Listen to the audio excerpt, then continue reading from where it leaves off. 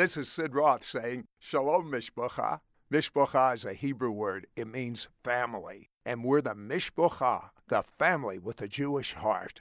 Welcome to today's edition of Messianic Vision and another appointment for you to be mentored to fulfill your destiny with one of our It's Supernatural guests. And now, here's your host for this program, It's Supernatural television producer, Donna Chavis. Thank you, Sid. Hello, everyone, and welcome to Messianic Vision. I'm your host, Donna Chavis, and you are going to be so glad that you have joined us today. Our guest is a longtime television and radio personality. He's a best-selling author and publisher. He serves as Chief Executive Officer of Skywatch TV, which is known for its breaking news, its in-depth investigative reports about prophecy, conspiracies, and the supernatural. And literally, the list goes on and on. So please welcome Thomas Horn. Hi, Tom. Hi, Donna. Great to be on with you. Well, we haven't heard you in a little while. I know you've been busy, so thank you for being back with us. And I want to start off a little differently today, Tom. I want to start with a scripture that is basically the basis about what we're going to be talking about today. Would you start with us there on Revelation chapter 8? Sure, Revelation chapter 8. And specifically verses 10 through 11, where it says, "And the third angel sounded, and there fell a great star from heaven, burning as it were a lamp, and it fell upon the third part of the rivers and upon the fountains of waters. And the name of the star is called Wormwood, and the third part of the waters became wormwood, and many men died of the waters because they were made bitter," end quote. Wow. Wow, that's pretty intriguing, isn't it? And I know this scripture, as a lot of them do in the book of Revelation, brings up a lot of interesting questions. So I want to do this, just to give the listeners a little taste of what we're going to be talking about. I want to ask you a question, and then you just give me a quick answer for now, and then we'll dig into it during the program. So, you ready? Yes. Okay, here we go. Does the scripture in Revelation 8 describe an asteroid, in your opinion? Yes, absolutely it does. And in fact, what's interesting is when it says the third angel sounded and there fell a great star, the word star there is the Greek astra or astron, from which we make the word asteroid. Okay, here's another one for you. Is the wormwood star from Revelation 8 already headed toward Earth? Well, in my opinion, it is. Now, for a couple of reasons. One, because if we believe in Bible prophecy, then we know that all of the prophecies of the book of Revelation are headed toward Earth. Yes. But as we describe later, perhaps in this interview, there are other reasons that I believe that to be true. Okay. Here's one that a lot of people that follow, like NASA and the space programs and things like that, will find interesting.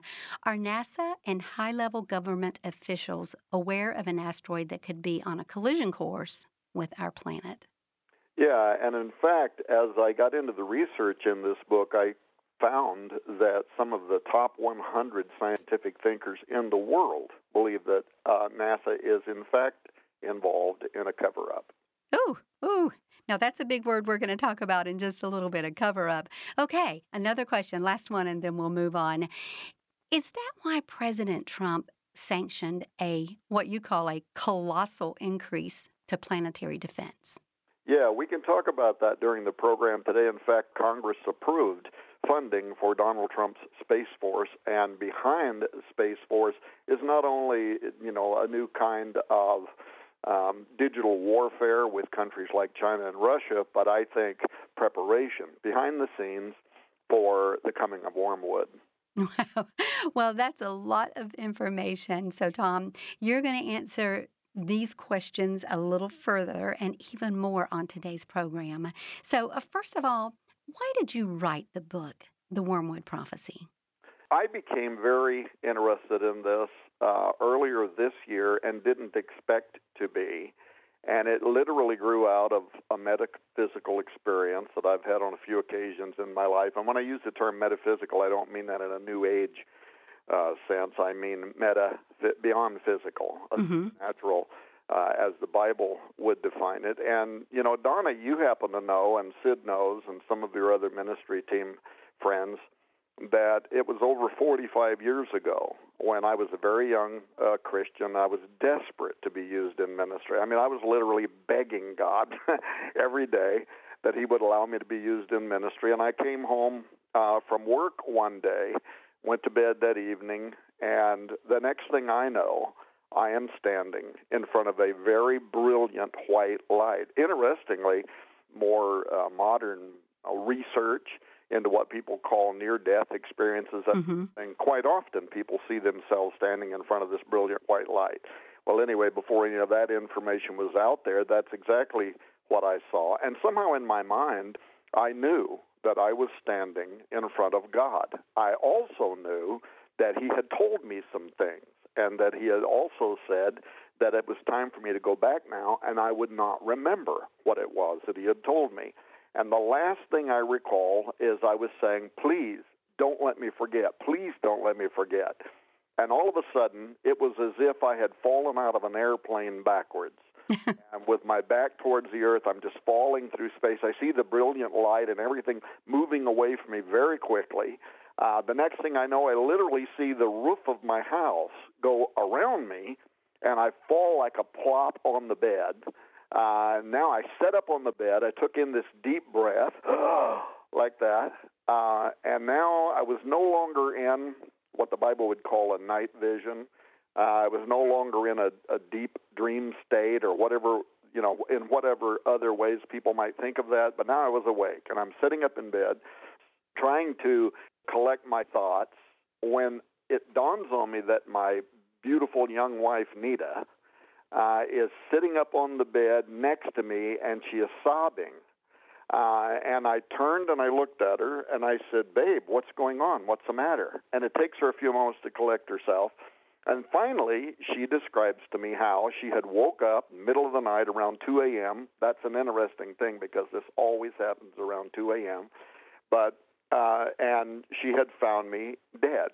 I had no breaths. I had no heartbeat. I had no pulse. And she had spent quite a bit of time, actually. She thinks maybe as long as 15 minutes, which is impossible for a person to be dead that long and then to be revived in the scientific mind. But she had been beating on me, trying to resuscitate me, couldn't. And then finally I came back from where I was, and she began explaining to me how she had found me. Now, make a long story short, the next day I went to my pastor, and I told him what had happened. And I learned that day why the King James Bible says not to give that which is holy to dogs or to cast your pearls before swine. Not to say that my pastor was a dog or a pig, but I totally figured out that day why you got to be careful when supernatural things, which is what the Sid Roth program in your ministry focuses on. Yes. When those kind of things happen, you have to be careful who you share that information with, because many people, perhaps even the majority, really don't understand or can appreciate the difference between this reality and this other side of reality, the supernatural world. And so what happened was, after that experience, I decided to just close it up, not share it with anybody. And that pretty much has been, my approach to this my whole life. Is my family knows about it, one or two very close confidants, but otherwise I have not shared it with anybody. It was actually Sid Roth and the program It's Supernatural that drew me out a few years back, that wanted me to tell this testimony, and finally I agreed to do it. And that was the very first international program in which I ever spoke of this publicly. But the bottom line is, this is something that has been going on my adult life, not very often, just a few times. But in every case, I go to bed, I'm not expecting anything to happen, and I get drawn into, to use the term a vivid dream is an understatement. This is a different reality altogether. In fact, when I come back out of it, I always feel like I'm in a very muted state. The idea of our senses only being, sight, smell, hearing, taste. That other reality is so much more vivid that it makes everything here pale. It does make it feel like we're living in a matrix, like we're living in some kind of closed-in reality. absent of a much broader reality. But in any case, what happens is I go to bed, and all of a sudden, I'm drawn into a revelation, into a night vision. Everything is three-dimensional. Everything is vivid colors. It's not like a dream at all. It's something entirely different. And then I'll wake up, I write down what I've seen, and every single time so far, without failure, it has come to pass exactly as I have seen it. You said when you were gone, when you were in this place before this shining throne, this light, that when you came back, you felt like that God had downloaded some insights to you, sort of like looking at a map, some information that, as you were just saying, that He would send back to you at times of His choosing. That's exactly what it was. And in fact, after my pastor, so many years, 45 plus years ago, told me he thought maybe I'd ate too many chili beans a bit, I just kept it to myself. But I was praying every single day, every day praying, God, please, what is the meaning behind this? Because it was so dynamic and real to me, but I couldn't make any sense out of it. Why would God tell you something and then say you're not going to remember? I just didn't get it at all. Mm-hmm. I'm a really young Christian, right? Right. For the first time in my life, I was actually reading through the Bible. I had never read the Bible in my life. I'm reading through the Bible book by book for the first time. And I came to the book, this about 4 weeks later, I come to the book of Job, Job chapter 33. And this was a complete logos rhema. When the word becomes something more than printed words and text, it becomes alive. Yes. The word comes alive. I'm reading through the Bible in my devotions in the morning before I'm going to go to work, and Job 33, my eyes fall starting on verse 14, and it says this. It says, "For God speaks once, yea, twice, yet man perceives it not. In a dream, in a vision of the night, when deep sleep falleth upon men, in slumberings upon the bed, then he opens the ears of men, and sealeth their instructions, that he may withdraw man from his purpose and hide pride from man." End quote. Wow. The moment I read that, even as an embryonic Christian, I completely got it. The light came on. I totally understood that he had sealed information within me that would be important later on in life. And why would he not let me remember? He says two different reasons here. He says, number one, to withdraw man from his purpose. Mm-hmm. And we know that as a young Christian, had God allowed me to understand that someday I would have the privilege of knowing people like Donna Chevis and Sid Roth and being on It's Supernatural and all that stuff, that I would have aimed at it. I would not have gone through life like I needed to, all of the hard knocks and the school of education and all that, right? I would have just aimed at it and done everything I could do to make it happen. So he withdraws man from his purpose, because God is going to take us through life and hone our character and qualify us, actually, to be where we're going to be later on in life. And the other thing he says is to hide pride from man. Yes. That's the other part of this, is as a young believer, had I looked forward into the future and saw myself as a publisher and on television, having my own television program and all the things that I would be doing, I would have been tempted at least to be lifted up in pride and to have thought of myself as more than I should. So there is definitely a biblical precedent for this phenomenon. I never forget the first time I talked about this on It's Supernatural with Sid Roth. And before we went on the program, Sid was asking me some questions about it, and I remember telling him, I do not consider myself to be a prophet.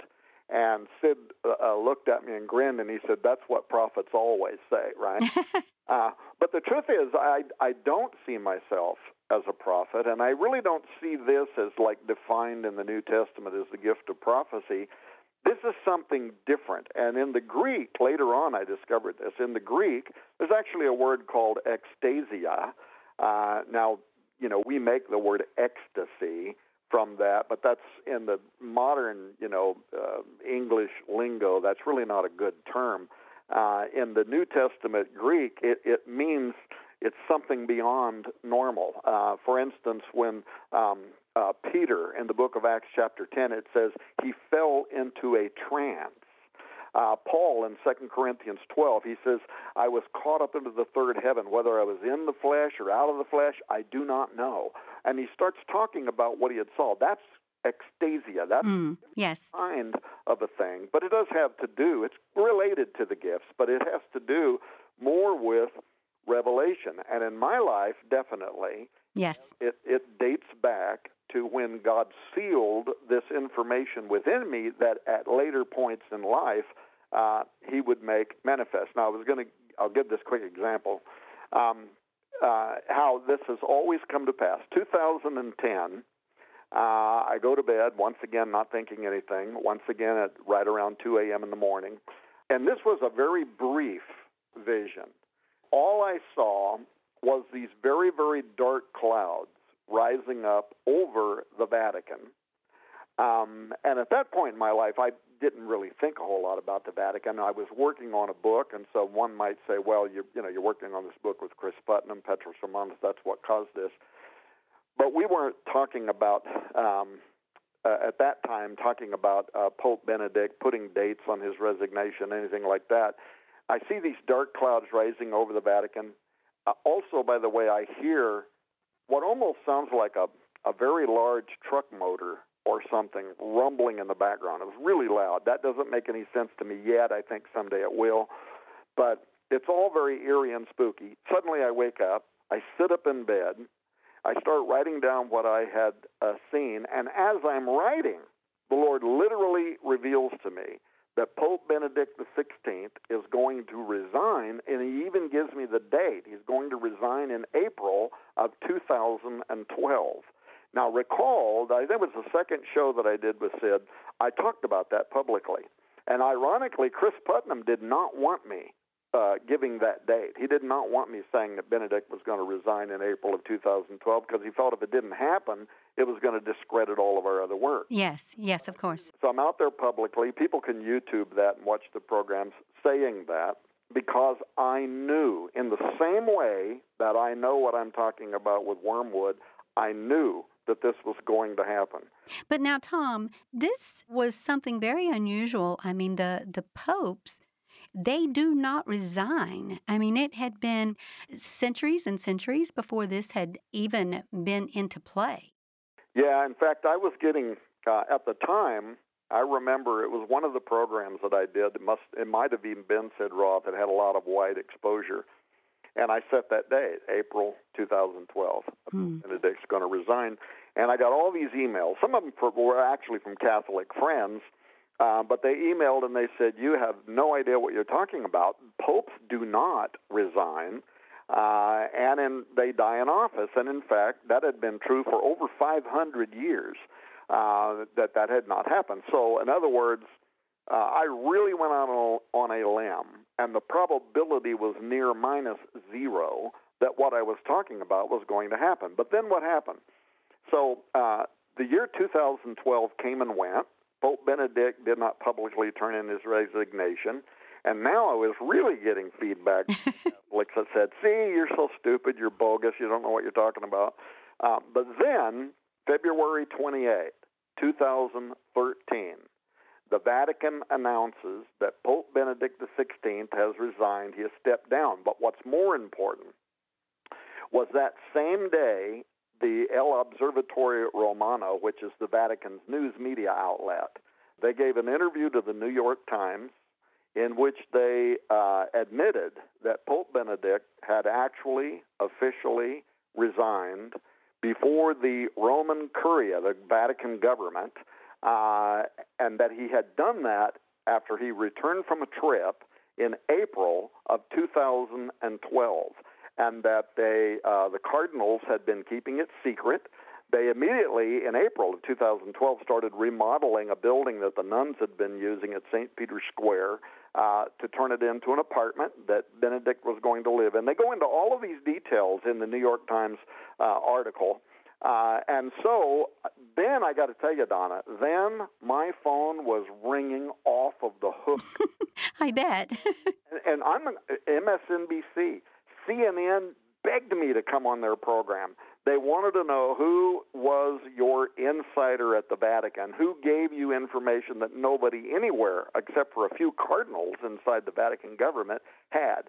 And I laughingly to this day say I couldn't tell them, because if I told them it was the Holy Spirit, they'd really be confused, right? But the point is, this has happened on a few occasions in my life. And when it has happened, I know the difference isn't even close between when this happens and I'm back in that place where what God revealed to me over 45 years ago, the library of information, I don't even know how vast it is, but a piece of it will be opened up, as if we pull a book off of a shelf on what He has shown me, open, and it plays out, literally like a full-scale Hollywood movie. It just plays out in front of me.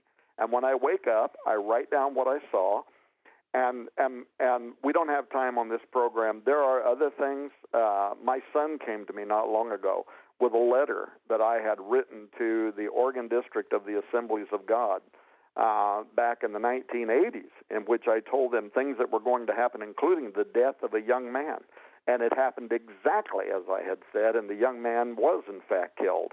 And so now, I have to tell you that parts of this are still unfolding for me. It's like pieces in a puzzle, and I can't yet see the full picture. So I've quite often wondered, what in the world does the resignation of Pope Benedict have to do with, the bigger picture of where we're going?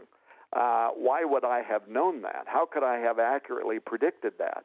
And others have said, well, it's possibly because Pope Benedict, that entire event, is such an internationally well-known set of circumstances that were highly unlikely that anybody can go and watch you prophesying this in 2011, following the vision from 2010, and they can see for themselves that you made that. So what that does then is it tends to qualify me as an individual, so that when I do say XYZ is going to happen, people might pay attention. Now, what has it got to do with wormwood? Well, that's because, once again, I went to bed as usual. Around 2 a.m., I suddenly entered in, and this time to the most vivid and most terrifying dream state ever, in which I saw what looked like a horned, fiery serpent, hundreds of feet wide, way up into the heavens, plunging through the heavens toward Earth at this incomprehensible speed. And then my point of view suddenly changed. And how dreams are, you see things from all these different angles, and as your brain assimilates information, suddenly now I'm up above this terrifying monster, and I could see that, in fact, it was not a dragon, but a large space rock, an asteroid. And due to the way that it was rotating through space and the way the light of the sun was playing off the contours of this huge stone, it made it appear as if it was undulating or swimming serpent-like past the stars toward Earth.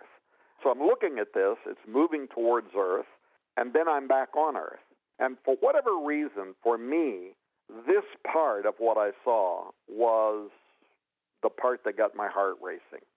I'm back on Earth now. I'm on top of a tall hill somewhere, and I am running as fast as I can possibly run. Somehow in my mind, I know that this space rock is hurtling towards Earth behind us, but it's to my back.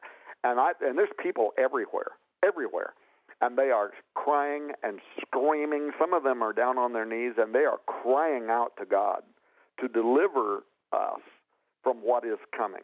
Then, suddenly, I hear this incredible boom. The earth is literally vibrating and shaking beneath our feet. All of us fall over. You can't stand up. The earth is shaking too hard. I hear cracking sounds. I don't know if this is the mantle of the earth. I don't know what's going on. But it's a terrible sound. And in my mind, I know that this large rock has plunged into the Pacific Ocean. How I knew that, I don't know, but I did. It's plunged into the Pacific Ocean. This massive form sends a whole sequence of tsunamis, hundreds of feet into the air. And now that these tsunamis are slamming into the coastal terrains of regions across nearly half of the world. Now, I look behind me, I turn and look behind me, and now I see this massive wall of water coming up over the top of this hill behind me. And I'm watching, and I know that there is no way we're going to escape this. There's no way we can outrun this. And in my mind, I'm just resolved that we are all getting ready to drown. We're all going to die.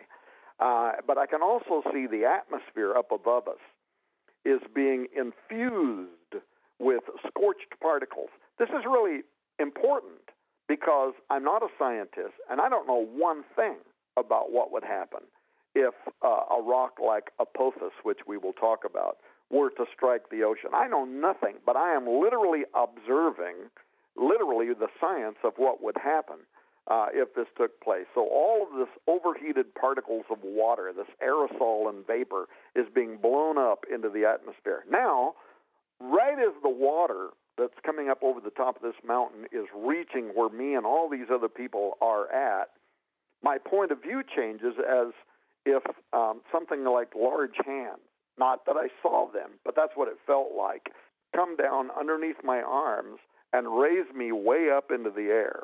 And now I'm looking down on the earth, and I can see this blistering culmination of moisture and extreme heat that's rising up from the boiling waters out of the Pacific Ocean into Earth's atmosphere. It ignites a whole series of high-velocity hurricanes across the hemispheres of the world.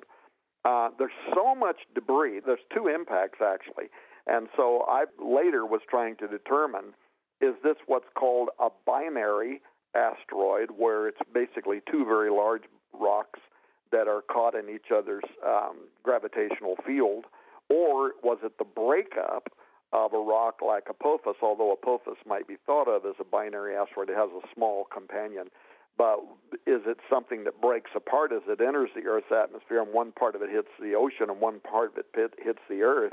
All I know is as I'm watching, simultaneous to what's going on with the sea and the waters, a whole series of tornadoes are whipping now across the Earth. And all this debris is being released both from the initial impact of this giant rock, this asteroid, and then the other devastation related to it, the tornadoes and hurricanes and all that, all of it being raised up into the Earth's atmosphere. And somehow in my mind, I know that this is being carried by the upper atmospheric wind systems, air systems. It's being carried out, all over the Earth. And now, all of a sudden, darkness starts covering the Earth. And in my mind, I know that this is going on for about a week, darkness covering the sky worldwide. The entire landscape is being pounded by hurricanes and atmospheric annihilation. And then, of course, as dreams or visions are, now all of a sudden I'm maybe a week or more into the future, and I can see that the waters have finally settled, the storms have subsided, the sky is growing clear, and much of life on Earth was dead. It was right at that moment that I woke up. And I'm telling you, I was so terrified by this that I almost fell out of bed. I tried to set up so fast I almost fell off the bed onto the floor. I sat up on the bed, and I keep a notepad next to me. I've learned to do this. And I grab my note. It's in the dark, but I grab my notepad. I know where the pen is right on top of it, and I'm going to start writing all this stuff down and turn the light on. And then it is literally as if somebody is in the room with me. Because whether this actually happened or whether it was just in my mind, I don't know. Like Paul, whether I was in the Spirit, out of the Spirit, I do not know. But something whispered a single word in my ear, and I heard this one word, Apophis. Now, I knew that there was a god of chaos. At that time, I didn't even remember that it was an Egyptian god. But I knew that there was one of the ancient dragon chaos gods that was called Apophis. That was all I knew about it. I didn't know anything else. I also knew that NASA had named an asteroid Apophis. Mm-hmm. And I also didn't know anything about that. And so immediately, I got up, I wrote down everything that then later on would become the book that you're talking about now, Wormwood. And I got on the internet and I started doing research. I have two friends at NASA. I also have a friend that works at Ball Aerospace that has contracts with NASA. And I reached out to these people. One of them I don't know that well. The others I know very well. And started asking them questions about Apophis. And by the way, originally, one of them was actually in the book Apophis. He was part of what convinced me that NASA is involved in a cover-up with regards to the probability of Apophis striking the Earth in just 9+ years from now.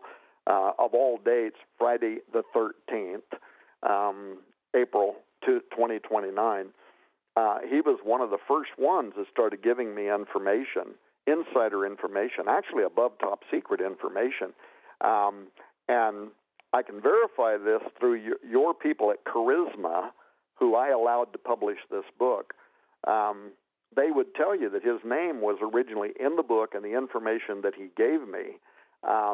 But then, during my Branson conference, which was sold out, he showed up just here a few months ago in Branson, Missouri. He showed up at our conference. He said, I got to talk to you. We went into a back room. I locked the door, went in there where it's secret. And I can't tell you what he was telling me, but he said, you have got to take my name out of the book immediately. And it was already in the book. They were already getting ready to send this to the printer. And I said, why? And he explained to me that somehow the people at NASA had learned what he had told me, and they had drawn him in front of an adjudicator, and they were threatening him at a minimum with his job, his retirement, things like that, because he holds above top secret security clearance, and he had given me privy information. So he could literally go to prison for what he had done. He said, you got to get my name out of the book. So I got a hold of Charisma, and they will verify this. And I said, hold the press. Stop the presses. Hold the presses. We have got to get his name out, and we have got to strike from the book everything that he told me. And so we did that. So the book that's out there in the public right now is missing some information, but it was only part of the information that led me to understand that NASA is involved in a cover-up. There's other information in the book by equally intelligent individuals connected to the astronomical communities that also verify what I'm talking about. My goodness, that is a lot to chew on. Now, I know we're talking about this very vivid dream, this revelation that you got in this dream. We're talking about some supernatural things here. But let's skip over to the science side real quick here and talk a little bit about Apophis. Now, that is an actual identified asteroid, correct? Yeah. So I get out of bed. And I go in, I start writing down everything that I had saw in the vision. But then I got on the internet, and I'm typing in NASA, Apophis. I'm trying to just figure out, what is this? What is it? Yes. Yeah. And what I learned was Apophis had been originally discovered in 2004, and the Kitt Peak Observatory. And by the way, there's a lot of different astronomy communities that work with NASA. NASA and their NEOWISE team, they are the biggest as far as mapping 164,000 known asteroids in space. Some of those are considered to be near-Earth objects, so they're the ones that pose potential threats. But, the Jet Propulsion Laboratory, the European Space Agency, all these agencies work together, but NASA and their NEOWISE team are the largest ones. So I went there, and I learned from their research that the diameter of Apophis is estimated to be approximately 370 meters or 1,200 feet across. So to put that into perspective for football, that is 4 NFL football fields across. It weighs an estimated 20 million metric tons. It is traveling at 28,000 miles an hour. And all of this Donna, it is a mind-bending mass and potential inertial velocity encounter that the average human can't even begin to fathom what something of that size traveling at that speed means if it were to impact the Earth. Mm-hmm. If it does impact Earth, NASA, by the way, their original calculations, I don't know that they've changed this, but their original calculations, one of their mapping methodologies, said that if Apophis does strike the Earth, and at first, by the way, they did give it a higher probability that it's going to impact the Earth. Now, here's what's interesting, is because now NASA's out there and they're saying it's going to skim past the Earth in 2029, but it's not going to impact the Earth. But keep this in mind. Even in their statement when they're saying it's going to skim past the Earth, they admit it's going to come so close that it's going to knock out the satellites that are in orbit around this world. I'm not sure, Tom, I'm not sure I'm comfortable with the phrase skim past. Are you? No, I'm not. Well, in skim, there's no possible way, and anybody in the astronomy community will admit this, you cannot determine that something that is going to come so close to the planet that it's going to be visible in the daytime sky and knock out the satellites. They say there is no possible way, there is no methodology by which you can assertively state that that is not going to impact the Earth. There's just far too many things. It's going to be traveling tens of thousands of miles through space. It's like a pool ball moving across a pool table. It can come into contact with all kinds of other debris in space. There's even effects like the Yarkovsky effect, which is a discovery that a Russian astronomer made years ago, talking about the photons from the sun bouncing off of space rocks, how it can slowly move the trajectory of that space rock into a different trajectory. So there's no possible way. But let's just give them, the benefit of the doubt. They do say, though, that if Apophis does strike the Earth, then their mapping methodology believes that it is going to come down somewhere along the coastlines of California and Mexico. So a very highly, densely populated area. If it hits the Earth, according to NASA, the impact is going to unleash a blast, the equivalent of over 1 billion tons of TNT. Now, to put that into perspective, that's an explosion larger than nearly all nuclear warheads on Earth today, going off all at the same time in one area. Or to put it into another kind of perspective, that is equivalent to 65,000 of the bombs that were dropped on Hiroshima and Nagasaki that sunk the Japanese mainland. So 65,000 Hiroshima bombs going off all at the same time. Bottom line is it would lead to, at a minimum, tens of millions of deaths, but more likely billions of deaths just from the initial impact, not counting, if you're not a prophecy believer, the years of climate disruption that would, of course, lead to other deaths across the world. So we're not necessarily talking about an Earth-ending event. We are literally talking about what seems to be described in the book of Revelation chapter 8, where a third of the waters on Earth are polluted and many, many people die as a result of it. Yes. And Tom, why, if just in a nutshell, why would you say that you believe Apophis is biblical wormwood? Well, this is where it gets, I guess, subject to the listener. I believe it, first of all, because I do believe in biblical prophecies. Mm-hmm. I believe that the wormwood prophecy is going to happen at some point, and there is no escaping that it's going to happen. But secondly, I believe it because so far, the few times in my life when I've been drawn back into that experience, and God has shown me something, just like with the resignation of Pope Benedict, it didn't matter how highly improbable, basically zero probability that it was going to happen. It doesn't matter. It did happen, and I talked about it before it happened. And that's really my only bona fide. I'm not really looking for anybody to substantiate or pat me on the back. I'm like, an Old Testament prophet in the sense that I'm only saying what I saw. Yes. I do believe, by the way, that it doesn't necessarily have to happen or that it can be delayed. It doesn't necessarily have to happen in April of 2029. Right now, I believe with all of my heart that we are on course for the wormwood prophecy to unfold in the person of Apophis in April of 2029, just a bit over 9 years from right now. But I also believe that there are ways by which that could be delayed. Wow. Wow. You know what? I'm going to stop you right there just for a moment and let everyone know and tell them about this extremely intriguing and enlightening resource that you have prepared for them, Tom.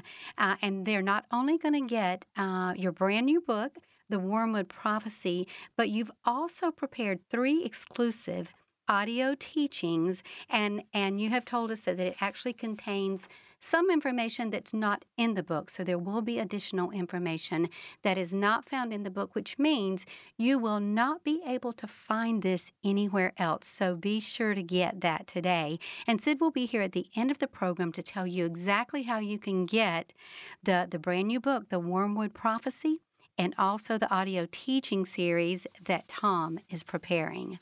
Tom, on the cover of your book, it says, besides the title of the book, The Wormwood Prophecy, it says NASA, Donald Trump, and a cosmic cover-up of end-time proportions. Whew, that is quite a statement. Now, exactly what are you talking about? I know we've mentioned cover-up a couple of times. What are we talking about here? Yeah, so besides my friend whose name had to be removed from the book, and so there's a few of us, including the people at Charisma, that know the insider at NASA, who was the first one that told me there was a cover-up, I had to take his name out, so I started doing this other research. And the more research I did, the bigger the picture became, and the more I became aware that right now there is actually an international body of astronomers.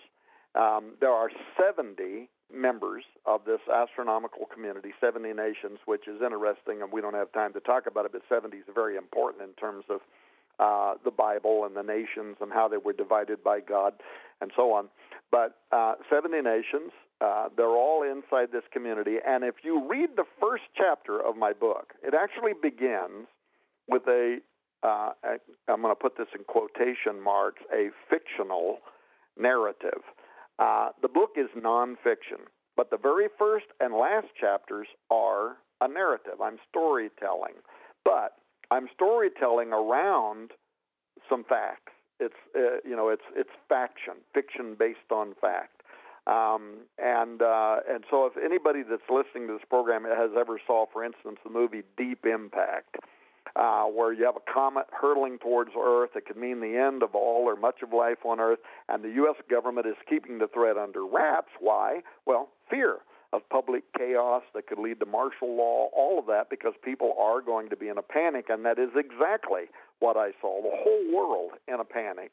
And so as long as they can, they're going to keep the cat under the bag until they no longer can do that. So people are going to read chapter 1, and then they're going to get to chapter 2, and now we're past the fictional narrative, and they're going to be tempted to sigh a breath of relief and say, whew, that's not actually the truth. But then I say, but wait a minute, is it? And then I begin sharing significant reasons why I came to believe earlier this year that there are undisclosed facts that involves a cover-up, and yes, that even includes NASA. And I'm not alone in my conspiratorial thinking. And one of the very first individuals that I cite in the book is from the former chief technology officer at Microsoft, an astronomer and a scientist, a working scientist, a physicist by the name of Nathan Myhrvold. Now, this is important because Nathan, so far as I know, is certainly not a prophecy believer. He doesn't approach anything the same way I would be talking about it. And Nathan, his credentials are really undisputable. He is a true polymath. He is a work working scientist. He's published original research in paleobiology, climatology, astronomy. He holds over 800 U.S. patents that have been issued to him and his corporations. In fact, The Economist, which is a really well-respected, peer-reviewed finance magazine, once described Myhrvold as Bill Gates' second brain. He is almost always on the A-list of the world's top 100 greatest scientific thinkers. So this guy is due respect when he talks about something. And he wrote an article. I mean, he wrote a paper, a peer-reviewed paper. It's published in an astronomical peer-reviewed magazine. The name of the article is long, but I'll give it to you in case somebody listening wants to go out and vet this for themselves. The name of the article, the paper, is called Near Earth Object Wide Field Infrared Survey Explorer, Asteroid Analysis and Results. Wow. What a name, right? Yes. But in that paper, and this was only published this year in 2019, but in his paper he goes almost full-on whistleblower in that he warns that NASA has deliberately been misreporting the threat to Earth by asteroids like Apophis and other objects that are being tracked by their NEOWISE team. And he uses very important language. You know, when scientists or academics use words, it's important to pay attention to the words they use because they are intentional. And what he says about NASA and their NEOWISE team, he says they have been behaving, quote, extremely deceptively with deliberate scientific misconduct in a cover-up of very real, potentially imminent space threats. So that paper, people can read it for themselves, but he goes on, and he says that the terms that he is using, the fact that he is calling misconduct in the NEOWISE paper, he says these were not inadvertent. In other words, these were not just accidental oversights or mistakes in the reporting. They are intentional. He says they are deliberate choices being made repeatedly by the NEOWISE team over the last few years. And then basically he comes down to the point, what is it that they are trying to cover up? What are they trying to hide from the public? And his reporting, by the way, was in tandem with my friend at NASA, but it doesn't matter. When people read the book, he's only one. There are numerous others.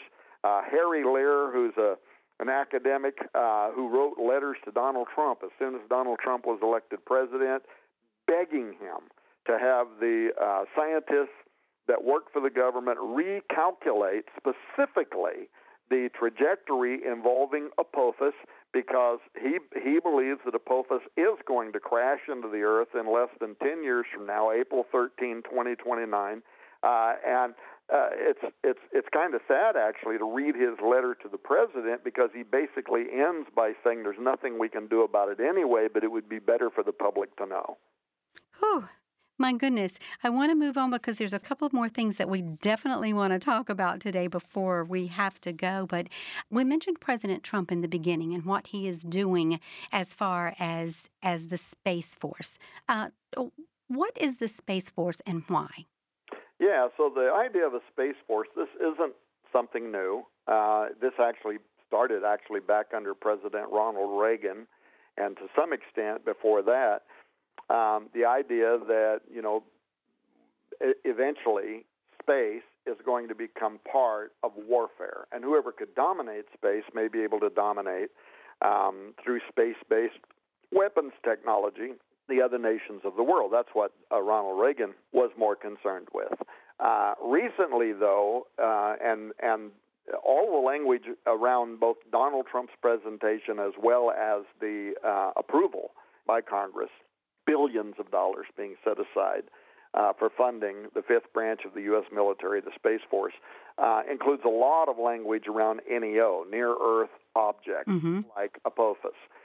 So that definitely is on their public radar. They're admitting part of what they're doing has to do with trying to mitigate some of these near-Earth object space threats. Because, why? If an asteroid or a comet, a celestial threat, if something like that was headed towards the planet, then early detection, monitoring, might be the first step towards defense. But that's only one reason why this was on Donald Trump's radar. Anybody listening to this program knows I'm telling the truth here when I say that there are prophecy believers who are in Donald Trump's ear. He has intentionally surrounded himself. In fact, I know some of the people in his faith community that are around him right now. And these are people that believe in the end times. They believe in Bible prophecy. And what I've been made to understand, and I believe it, is that wormwood is on President Donald Trump's mind, at least as a part of his motivation for pushing the space-based agency. Yes. Ooh. Do you think, Tom, I know this is a hard question, here again, in your opinion, are we just going too far? Are we supposed to even be there in space as far as biblically? What are your thoughts on that? Yeah, so this is very interesting. Of course, I point out in the book verses, if you make your nest among the stars, from thence will I bring thee down. There does seem to be something about how God set space as separate from the earth. And right now, especially in our fallen state, man's territory is earth-based, where space is more terrestrial to supernaturalism, angels, and so on. And so I do think there is a part of that, but there's another part to answer your question, are we going too far? Militarizing space can have a supernatural aspect to it. In fact, Jesus made it very clear that Satan, the fallen Lucifer, that he is not only the god of this world, but that there is a territory, the cosmos, as it's talked about in Hebrew texts, and which the Pharisees and scribes believed, that is circumambient. It encircles the earth, but the upper atmosphere, the Apostle Paul, as a reformed Pharisee, said, we wrestle not with flesh and blood, but against principalities, against powers, against the rulers of the darkness of this world, against spiritual wickedness in high or heavenly places. And so that does seem to be a territory that God has excluded for himself, for angels, and so on. But there is one other thing about this I would point out quickly, because I know we're getting low on time here. And that is in the mitigation efforts of the Space Force. They are talking about trying to do things that could stop Apophis, for instance, in 2029 from impacting the Earth. And one of their ideas, that is, it's even been rejected by some of NASA's own astronomers, but one of their ideas is, we're going to send Bruce Willis and his team, and they're going to to space with a bunch of nukes, and they're going to nuke Apophis and blow it all apart. The problem with it is, and I think this is couched in your question, we might actually create part of what happens in the book of Revelation by messing around in space. How so? By sending up nukes to, first of all, NASA's own astronomers have said it is highly unlikely that we could strike Apophis with nuclear warheads because it is moving so quickly through space that it'd be almost impossible. It'd be like, the proverbial pin in a haystack trying to hit something that's moving like that through space. But let's say we could. So you nuke Apophis with a bunch of nukes. It is so large and its gravitational field is so strong that the scientists say you might blow little bits and pieces off of it, but it's just going to pull itself back together because of its gravitational field being as large as it is. Now what you've done is when it impacts the Earth, and it does exactly what I saw in my vision, where it boils the ocean waters, it creates an aerosol, all of this debris from Apophis is blown up into the upper atmosphere, but now look at what you've done. You've radiated it. And now it's going to rain down nuclear radiation all over the planet. That might even be how a third of the waters and the springs are polluted by the impact of an asteroid that we tried to stop by nuking it and basically radiating it. So we might have actually created part of the problem. Yes, yes. I know that you believe that the greatest possibility for wormwood is the asteroid Apophis. Are there other possibilities? Well, yeah, there are. And I do talk about them in the book, Didymus. I point out different asteroids that are considered to be NEOs that have the potential for impacting the Earth. And I also point out historic events about what the ramifications of that would be, the Tunguska event, the Chelyabinsk event, things like that. I do talk about all that, but I have to tell you, Donna, that I was trying to be fair-minded in the book. I wanted to also talk to those people who did not have my experience.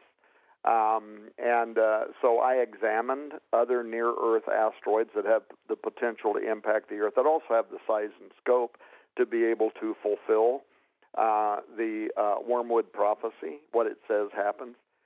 But even though I did all of that, I'm here to tell you that Apophis, unless God intervenes, is going to impact the Earth in just a bit over 9 years from right now.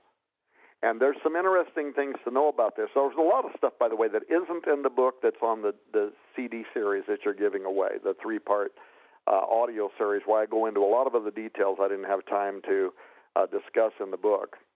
So once again, be sure to listen for Sid at the end of the program to find out how you can get Tom Horn's book, The Wormwood Prophecy. Now, just remember also that there's going to be a lot of information in the audio teaching series that is not in the book. So I just can't stress enough that this is an exclusive audio series just for you. So be sure to listen for Sid at the end of the program. Tom, I want to cover a couple more things here before we go. Besides being a believer, and when I was talking about the supernatural and the spiritual here, if an astronomer described this or told you about Revelation chapter 8, what would they say?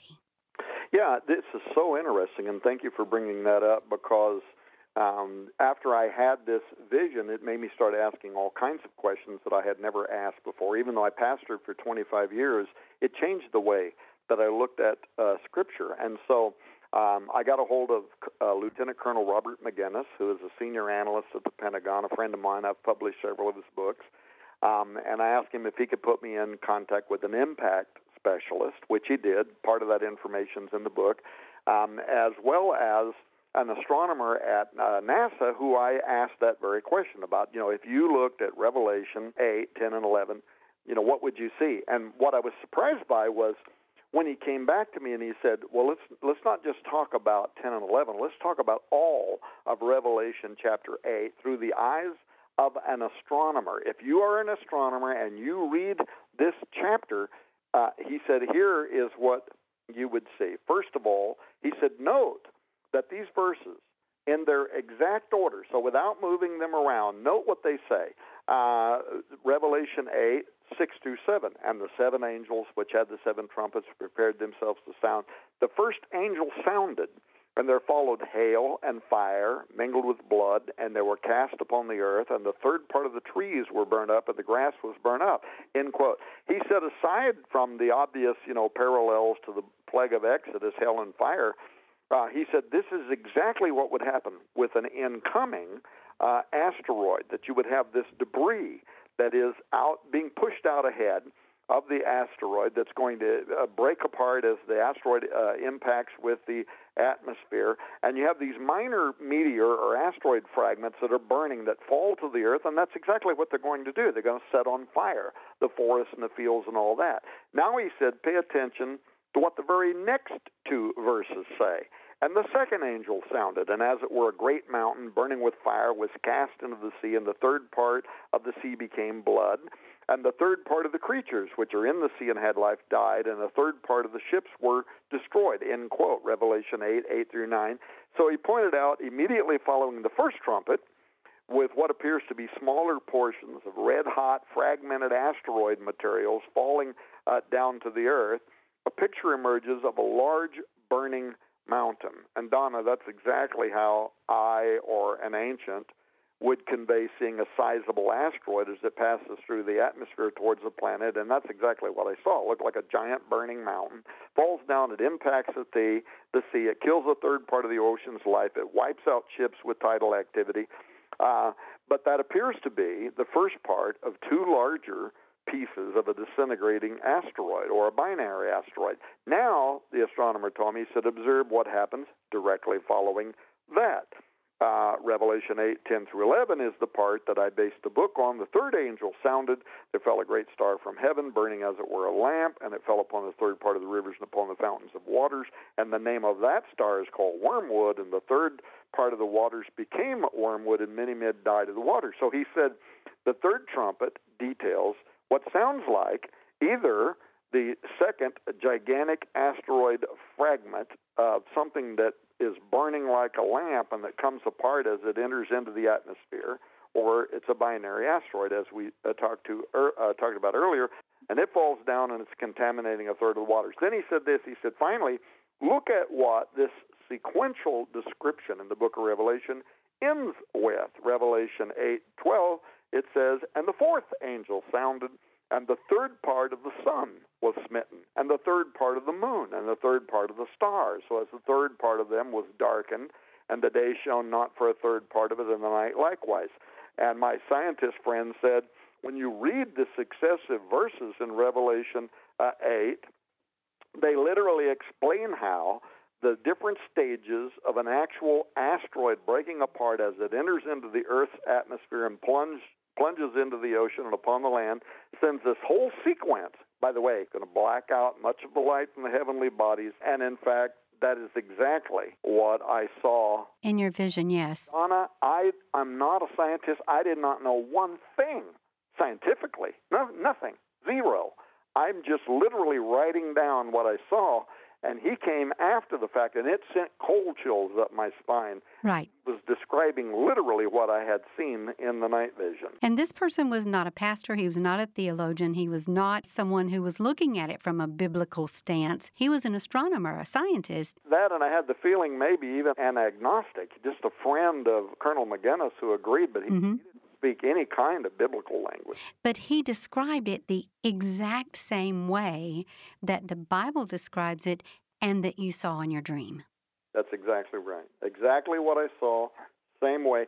And again, 25 years as a pastor, I had never one time read the book of Revelation chapter 8 and saw each of the trumpets sounding as a sequence of events of a large asteroid breaking up as it enters into the Earth's atmosphere. But after the fact, I read that and I'm like, oh my goodness, this is literally part by part, bit by bit, each thing that would happen in terms of, in my mind, Apophis striking the earth. Now, I would like to say, if I can, very quickly. Sure. It was not only literally what I saw, but I had never read, for instance, Luke chapter 21, 25 through 28, the same way as I did after I spoke with him, after I wrote down my vision. But look what Luke 21 says.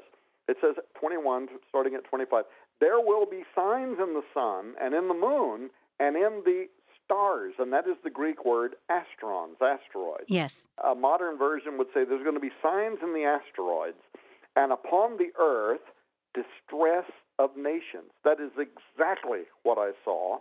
With perplexity, that is exactly what I saw. People everywhere freaking out, panicked, screaming to God. The seas and the waves roaring. That is exactly what I saw.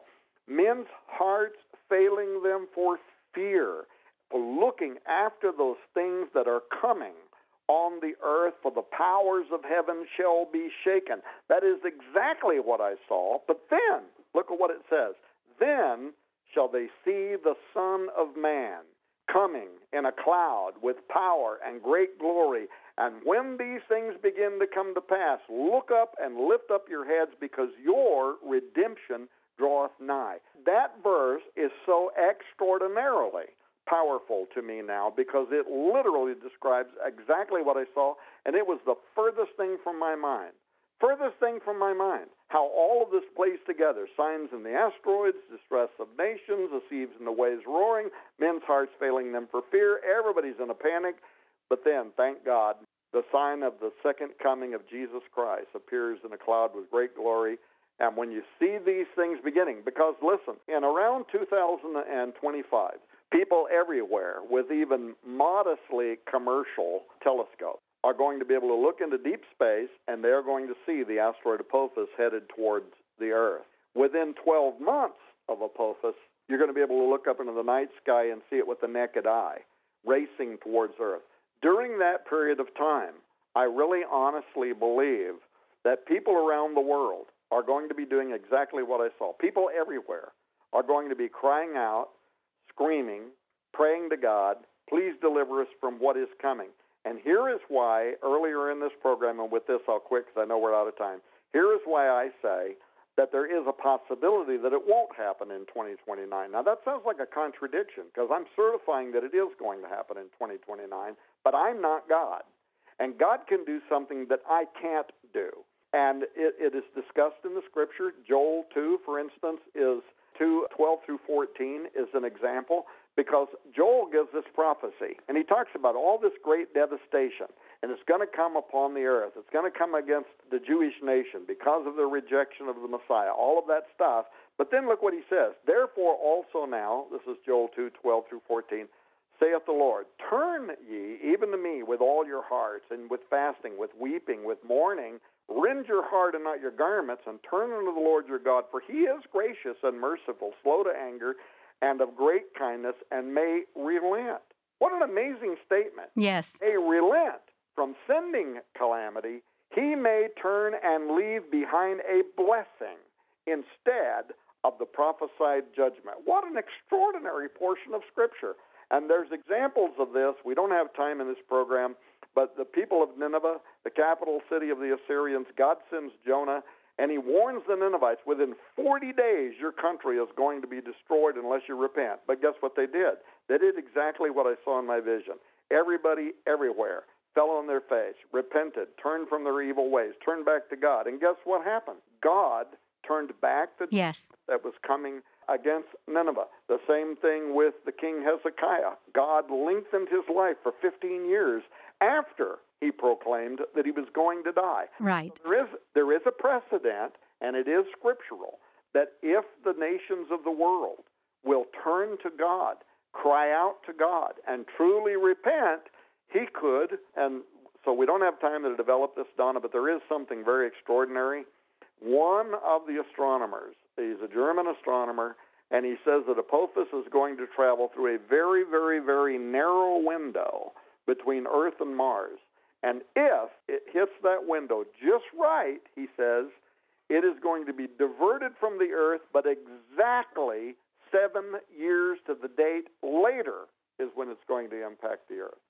I'm astonished, and the series of audio CDs contain a ton of this kind of information, including Jewish holy days that seem to be connected to the dating of the arrival of Apophis. There's some stuff in here that's going to blow people's minds. You know, I sent you an email not too long ago when I was finishing up, working on your project here. That's the exact statement that I sent to you. I said, Tom, your book is blowing my mind. But you know what? I love the last few minutes that we've been talking here when you're ending on such a wonderfully positive note. And likewise, as you said, God, I'm not God. God can do anything.